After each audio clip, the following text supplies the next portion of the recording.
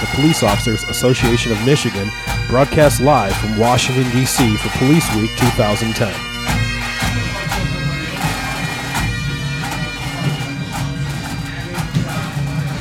All right, check. Yep, check. All right. Check. We're back here at the Tune In with POAM for the Police Memorial Week. And we're lucky enough to have the owner of the Tune In, Lisa Nardelli. Welcome. Thank you. Hi, guys. Thank you again for hosting everything for us. We always look forward to it. All right. How long have you owned the Tune In? Well, the Tune In has been in the family since 1947. It was originally my grandfather's, and then my father's, and now mine. Wow.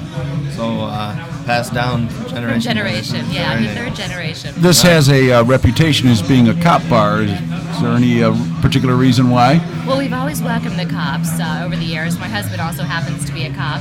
He's DC homicide. Good. Very nice. And also firefighters as well, correct? And we have a ton of firemen here. A ton. Yeah. Any reason for the firefighters, or just they? Well, we welcome them, and the fact that we're, just a blue collar, we're a regular bar. It's hard to find here on Capitol Hill. Beer and a shot. There's no airs. There's no pretensions. It's just a place you come in. Everybody knows you. You can put your hair down. It's hard to find on the hill, on Capitol Hill. I have to add a side note to that. This place gets so busy when we come in, and it's pretty busy with just the regulars, that we have the regulars that have been helping us and assisting other customers and the wait staff. So it's really, really neat. I've known a lot of the regulars since I was a baby, so they know where everything is here. Yeah. If they need a beer, they'll grab one. They need to get some change out of the register, they'll help themselves. They make themselves at home, and they like to help out people who come in as well. Now, I think, is this our 5th year at the Tune In? Do you even know if it's 5 or 6? I'm not quite sure. I believe it's 5. Is it? Yeah. And I will share a story with you. We used to be over in Georgetown, and we used to have this event in Georgetown at a very, very nice barbecue joint, and I won't mention the name, and I think we had it there for a couple of years. And then the second year, they were hassling us about the pipers coming in and playing and disrupting their other customers, and we were spending a lot of money there, and we felt disrespected, and so I'm not quite sure how Jim Tignelli, our president, stumbled upon this place, but it felt like home right away, and it still feels like home, so we appreciate your hospitality. We're happy to make you guys feel welcome. I believe the bagpipers will be making an appearance later. Is that correct? Oh, yeah, they'll be here, I think, at 3 o'clock, and then throughout the day, and they traditionally end up going up and down the sidewalk, and this is a neighborhood bar, like you said, Lisa, and everybody in the neighborhood, I think, likes it when we come as well, too, because we bring the pipers, and it's the community looks for the pipers, too. Yeah. Before you guys even got to town last week, everyone was saying, I hope they come, hope they bring the bagpipes. Absolutely. And I remember last year, someone was just reminding me, the Capitol Police they were called a few times for the bagpipers, and when they got here, they were having a blast, the Capitol Police. Oh, yeah. So, yeah, you guys are welcome. We love it. We look forward to it. Oh, very nice. And I heard, as you were telling us before we came on the air, you just put your youngest to sleep.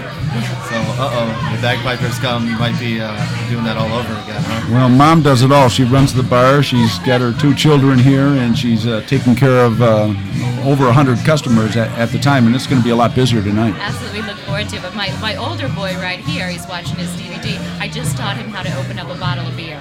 So you did? Oh. I had to drag him out from behind the bar to come sit over here.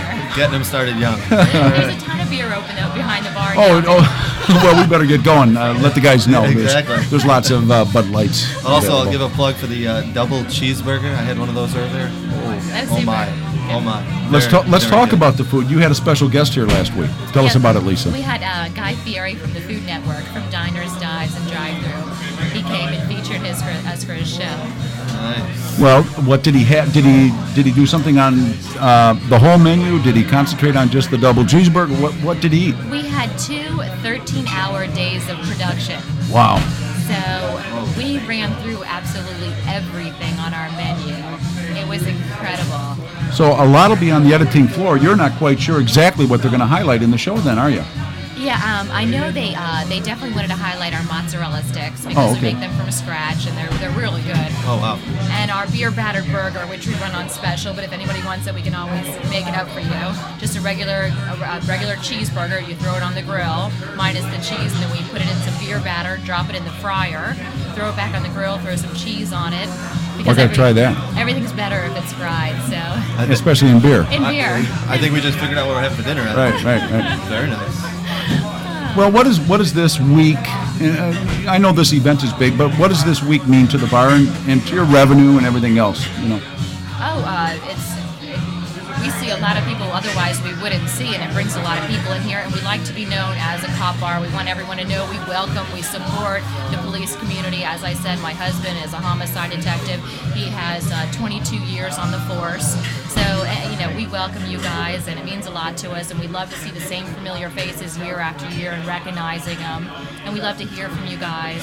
It means a lot to us. Yeah, there's a lot of police hats, a lot of police patches, and other memorabilia on the wall right now. Love So that. if anybody brings it to you, you're going to put it up for them. We'll put it right up. Any hats, but in particular the patches. Very nice. And we'd like to say that just not for the week. If POAM members come down all through the year, stop in and tune in, say hi to Lisa. Yeah. If you haven't been here, you've got to come in. The whole staff will make you feel welcome.